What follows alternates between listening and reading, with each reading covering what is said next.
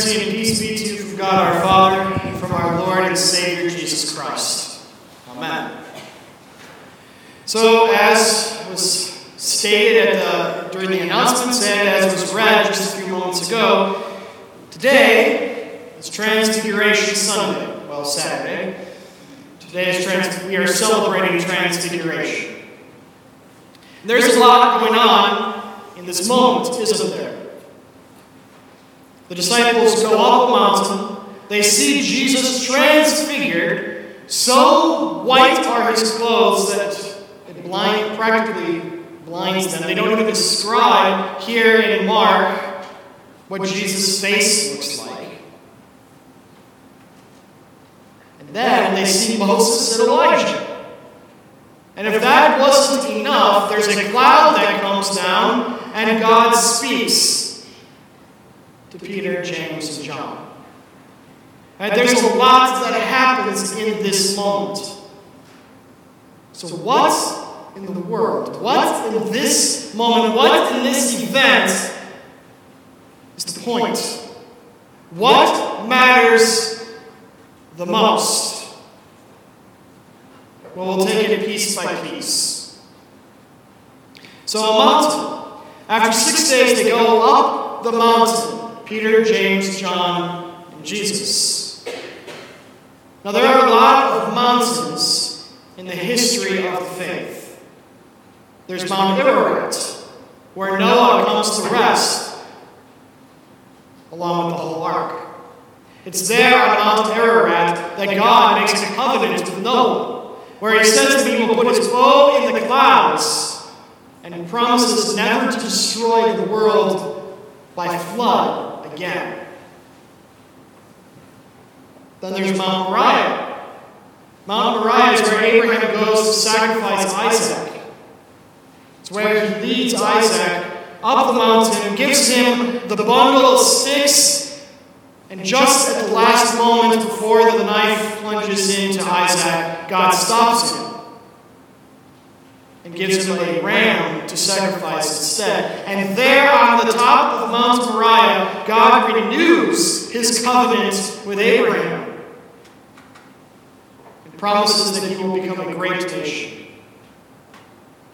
Then there's Mount Horeb. And Mount Horeb, Moses meets God in the burning bush. And God promises that he will save Israel. That same Mount Horeb is also known as Mount Sinai, where Moses comes down, as we read in our Old Testament lesson today, comes down with the Ten Commandments. There, Mount Sinai, God creates another covenant, a covenant with Israel, that he would be their God and they would be his people. There's Mount Carmel, where Elijah defeats the prophets of Baal in that great epic battle where God sends a fiery comet or something like it, and it eats up the entire sacrifice altar and water. And then Elijah leaves there, hides at Mount Horeb, where he talks to God, and God reveals himself in a small, still whisper. In the New Testament, Jesus, his most famous sermon is the Sermon on the Mount. And now here we are in Transfiguration, walking up a mountain. See, mountains are where God makes covenants with his people. Mountains are where the prophets and the people of Israel can meet with their God. And now Peter, James, and John are walking up a high mountain with Jesus. Are they expecting to have a moment?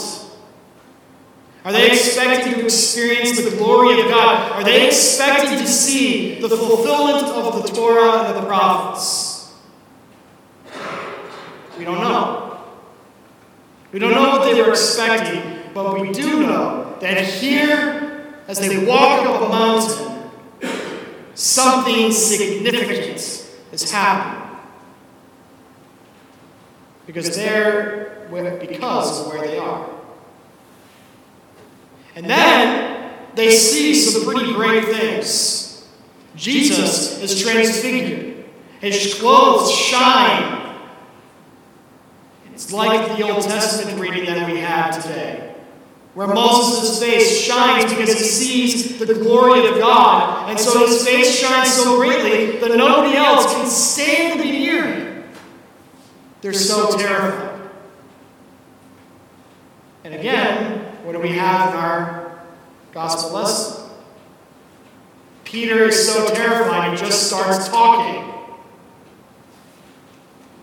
Because the glory of God is a scary thing. And so Moses had to wear a veil. But here, in our transfiguration moment, there is no veil, because the glory of God is revealed in Jesus Christ. Jesus is glorified, is transfigured.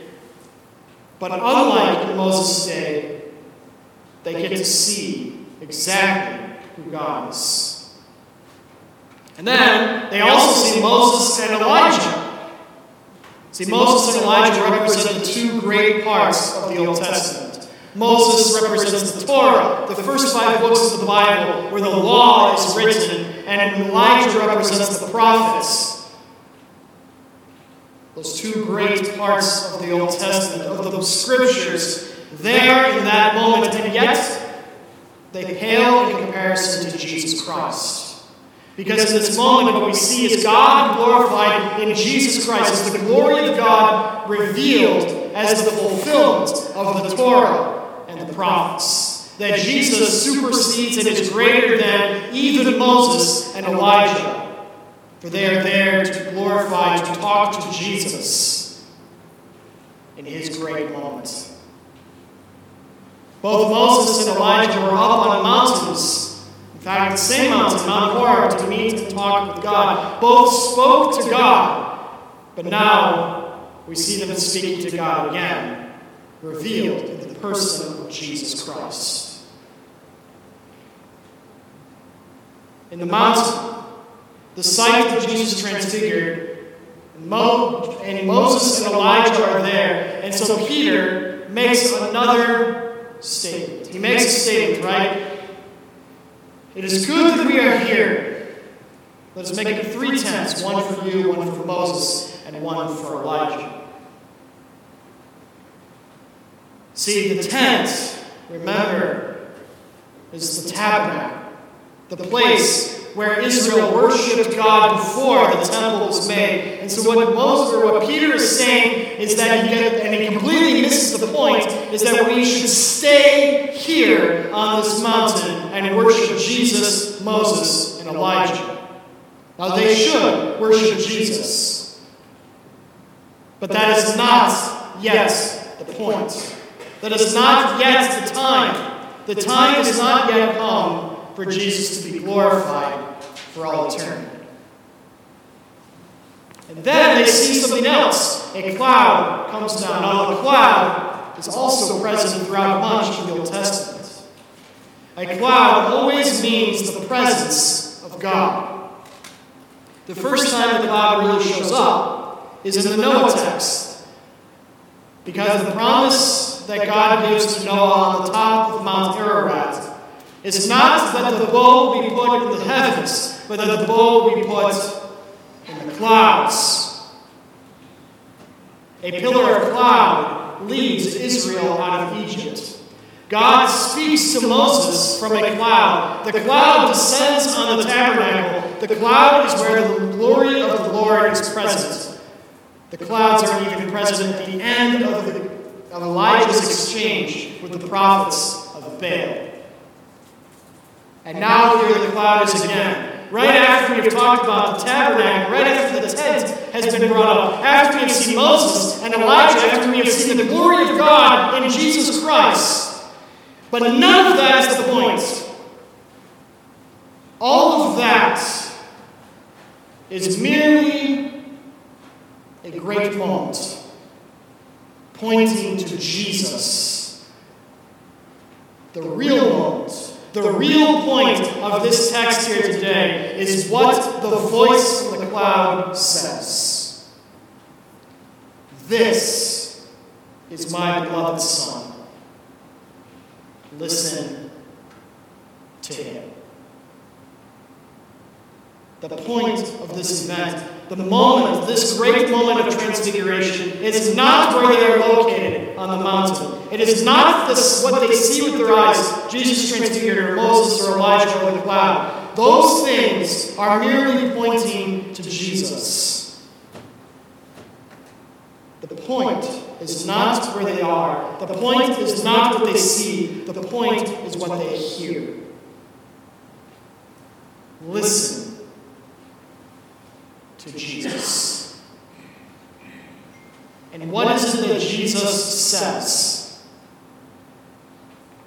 As they go down the mountain, Jesus charges them to tell no one what they had seen until the Son of Man had risen from the dead. See, the moment where this event of transfiguration is intimately tied to the resurrection.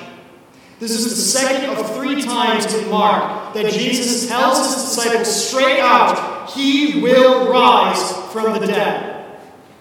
This moment of transfiguration is a foretaste of the feast that is to come in that great moment of Easter.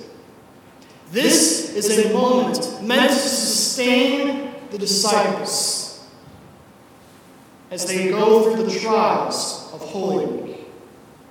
Because they will go through this moment where Jesus Christ suffers and dies.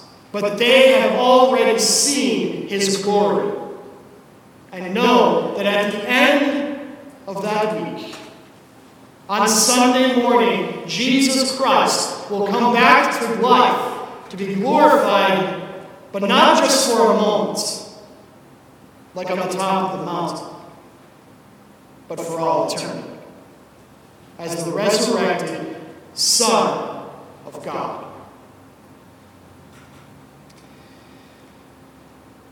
We start Lent in just 4 or 5 days.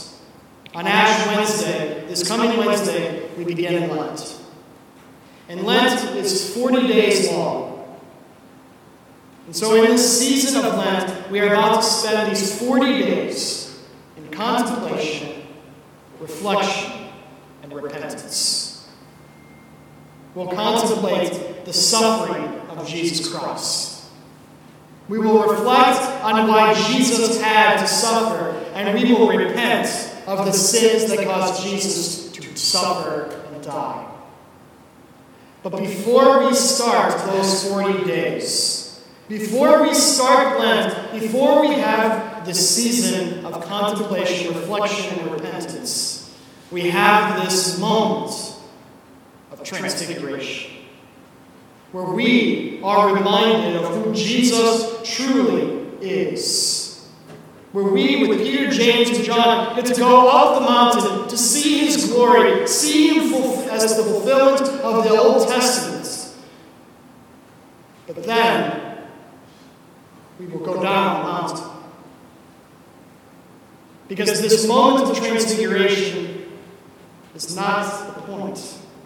The point is that Jesus has come to suffer, to die, and to come back from death, to be raised from the dead. And so this moment of transfiguration is to remind us that the glorified Jesus is there, but not yet. First, he has to suffer and die. And for you and I, the glorified and risen Jesus is here, but not yet.